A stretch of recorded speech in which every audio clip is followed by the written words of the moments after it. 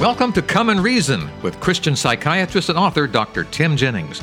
Together we will reason through complex issues to find evidence-based answers that harmonize Scripture, science, and our life experiences. I'm your Come and Reason host, Charles Mills. Three gods in one. That's how many Christians would describe what's called the Trinity. But what exactly does that mean to you and me? And why would God need to divide himself up into three parts in order to do what God does? If you've ever asked yourself those questions, you've come to the right place. Dr. Jennings joins us today via Skype to talk about the Trinity and what it means to us personally. Dr. Jennings, what do we need to know? Well, the way we speak about things and the language we use can sometimes infer things we didn't mean. Yes. And in your opening, you talked about why would God divide himself into three parts. Mm-hmm. That could sound like there's actually just one individuality, not three individualities.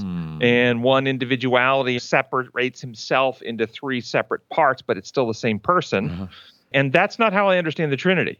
Three separate individualities with three separate identities that are all one in some aspect that we can't fully comprehend. The best analogy that we can comprehend as human beings is when we enter into a marriage relationship as God designed, the two shall become one. Yes. They retain their individuality, but they're united in a way that the two become more than the component parts. The joined union becomes one married couple. They become a parental head. They have many aspects of oneness, even though they are two individuals. That's the best finite beings, I think, can get their mind around the idea of individuality being one. We also have the idea, though, we can be one as a collective one. We are one nation under God, for instance. Mm-hmm. So there's a collective one. And so the Bible's terminology about one God, yes, there is one God, but there are three individuals that make up the Godhead. Okay, so when we say the Trinity, that's not God dividing himself up. That's taking three elements that become one God in thought and action. Am I right? Three unique individualities that are eternal. They are all omnipotent. They are all pre-existent, having life original, unborrowed, underived. It is not like an amoeba where it splits and now you have two amoebas, one giving birth to the other, which some commentators or theologians try to speculate on. My understanding is that God the Father, God the Son, and God the Holy Spirit are all pre-existent with their own life, original, underived from another source. And so they exist in a unity outside of our linear time, an existence in infinity in some way that we can't fully comprehend. We'll come back in a moment and deal with how the triune God has been attacked by various constructs and ideas through history, and like the Aryan movement and so forth. And I don't mean Aryan as far as Nazism. I'm talking about the Aryan theology of the first century with the Ostrogoths and Visigoths and so forth. But the importance, why is it important that there is Father, Son, and Holy Spirit? And this is where it comes to understanding how reality functions. The Bible tells us God is love. Love is not simply an emotion. It's operational or functional. And the Bible tells us the way it functions, it's not self-seeking, it's other-seeking, it's outward-moving, it's giving, it's beneficent. Love cannot function in a singularity. If you're isolated alone with no other being around, you can't love. You have to have an object to give, to sacrifice, to pour yourself upon in order for love to function. Does that make sense? It does. It does. It puts God in such a beautiful light. Right. So if we actually teach that there was a time in history past, in eternity past, where there was only a singularity, then at that point in eternity past, God is no longer love. He's something other than love. And the minimum number you can have for there to be self-sacrificial love is 3, not 2. Some will say, well, there was 2. There was Father and the Son, but no Spirit. But when you have 2, you can actually have something that approximates love or an impersonator of love, which is narcissistic admiration. And you see this in young couples who get married and they constantly adore and fawn over each other. They seem to be perfectly in love, and it may go on for several years, and then they have their first child. And when the mother begins to give her attention and time to the child, the narcissistic father will become angry and petty because he's not getting the attention anymore. And so what appeared to be love when they were fawning and paying attention to each other was not actually love. It was self-centered adoration that was being validated. So the minimum number to have genuine agape, other-centered, self-sacrificial love is 3. And this is what we see in the history of the Godhead. You see them always sacrificing to uplift the other. Christ never sought glory for himself. He always sought to uplift the Father. The Holy Spirit never seeks to uplift himself, always seeks to uplift Christ, and so forth. And so there's always this other-centered element. And this is when you understand how God's kingdom functions, why we understand the triune God is real. And all the attacks on the triune God that try to undermine the Son as being fully God or the Holy Spirit as being God are ultimately attacks on God's character and move the construct to an authoritarian God. We have an authority that rules over rather than a sacrificial God who gives up himself for the good of his creatures. When you move away from that 2 people loving each other and add that third person in there, you add an element of sharing.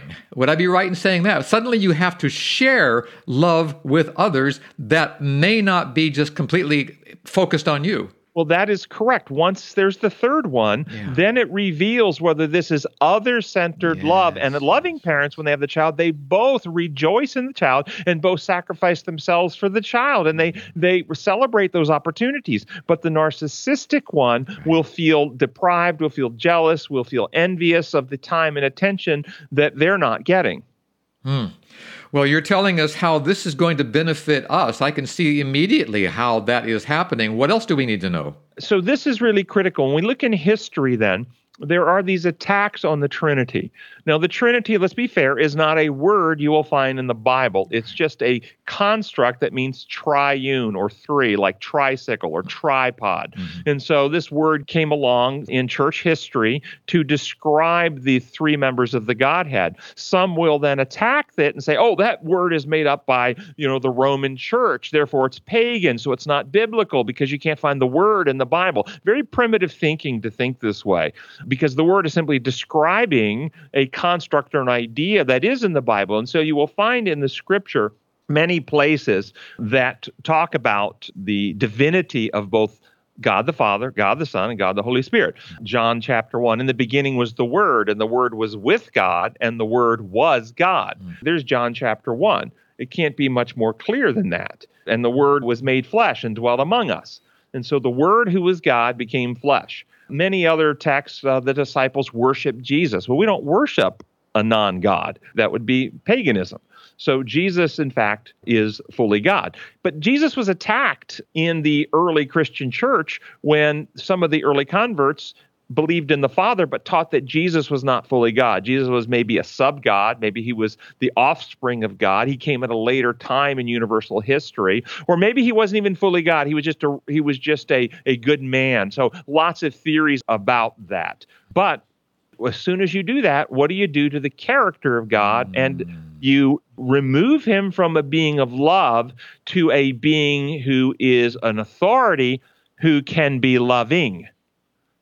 People will say, well, he's not only loving, he is also just. You'll hear those types of things. And they're letting you know they've dethroned God from the supremacy of an infinite being who constantly disperses his own energies in order to create and uplift his universe to a being who rules over and enforces upon his universe. Are they different in function as far as I am concerned? When I pray, who do I pray to and what do I ask for? Okay, this is another great point. The first attack in history was really against the Son, and that still kind of persists, but it's kind of faded. The more recent attack on the Trinity, and it's really kind of going around the Christian circle in the last 10 years, is an attack on the Holy Spirit. Well, there's no really Holy Spirit. There is God the Father, there is God the Son, but the Holy Spirit is just a reference to God's infinite presence himself. There's just 2, there's not 3. This attack has come along, but again, when I have talked to people who have this approach and I explain to them how love works, I ask them then to explain how in eternity past can love function as a singularity. And they can never, there's never an answer for that. And so they move off onto something else, and they'll try to get into this Hebrew word or that Hebrew word because they want to confuse the issue. But when it comes down to it, it really is about the function. And what is then the function of and this is what you're bringing up, do they have different functions? Yeah. Because I got a question once that did ask that very, very question. Is Jesus subservient to the Father? It seems like he's subordinate to the Father. The Father is, giving him authority. Jesus can't do anything without the Father type thing. And so my way of understanding is that they all have the same capacities or abilities.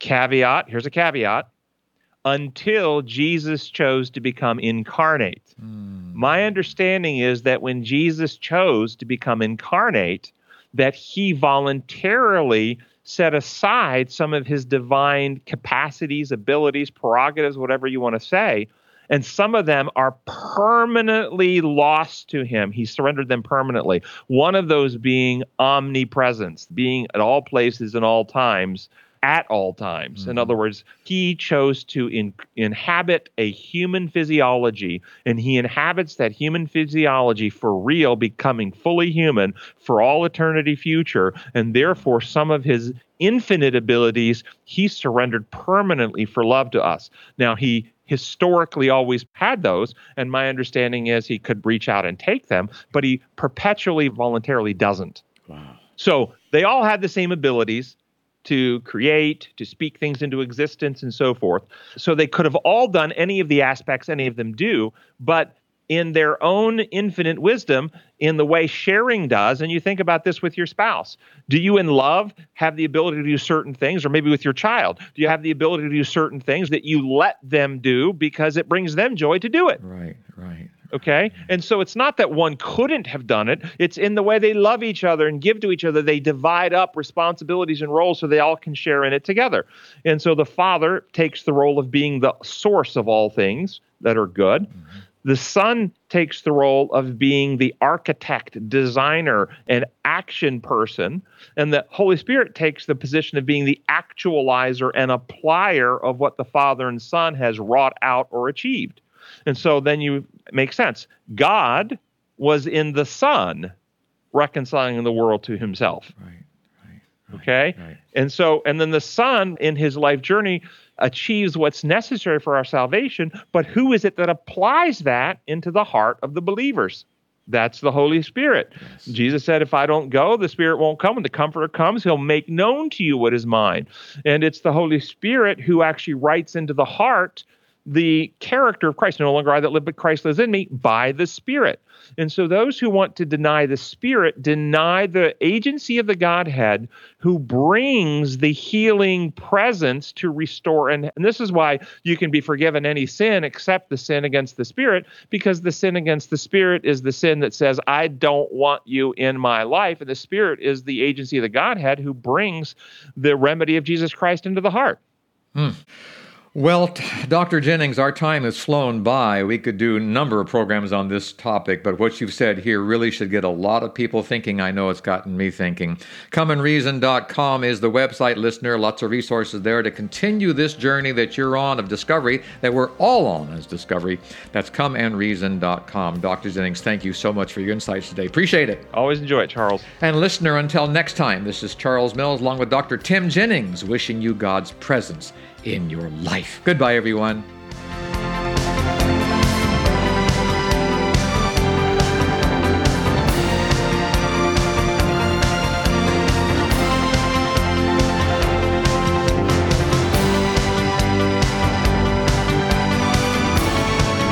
Thank you for spending time with us today. To continue the journey, I urge you to visit ComeAndReason.com.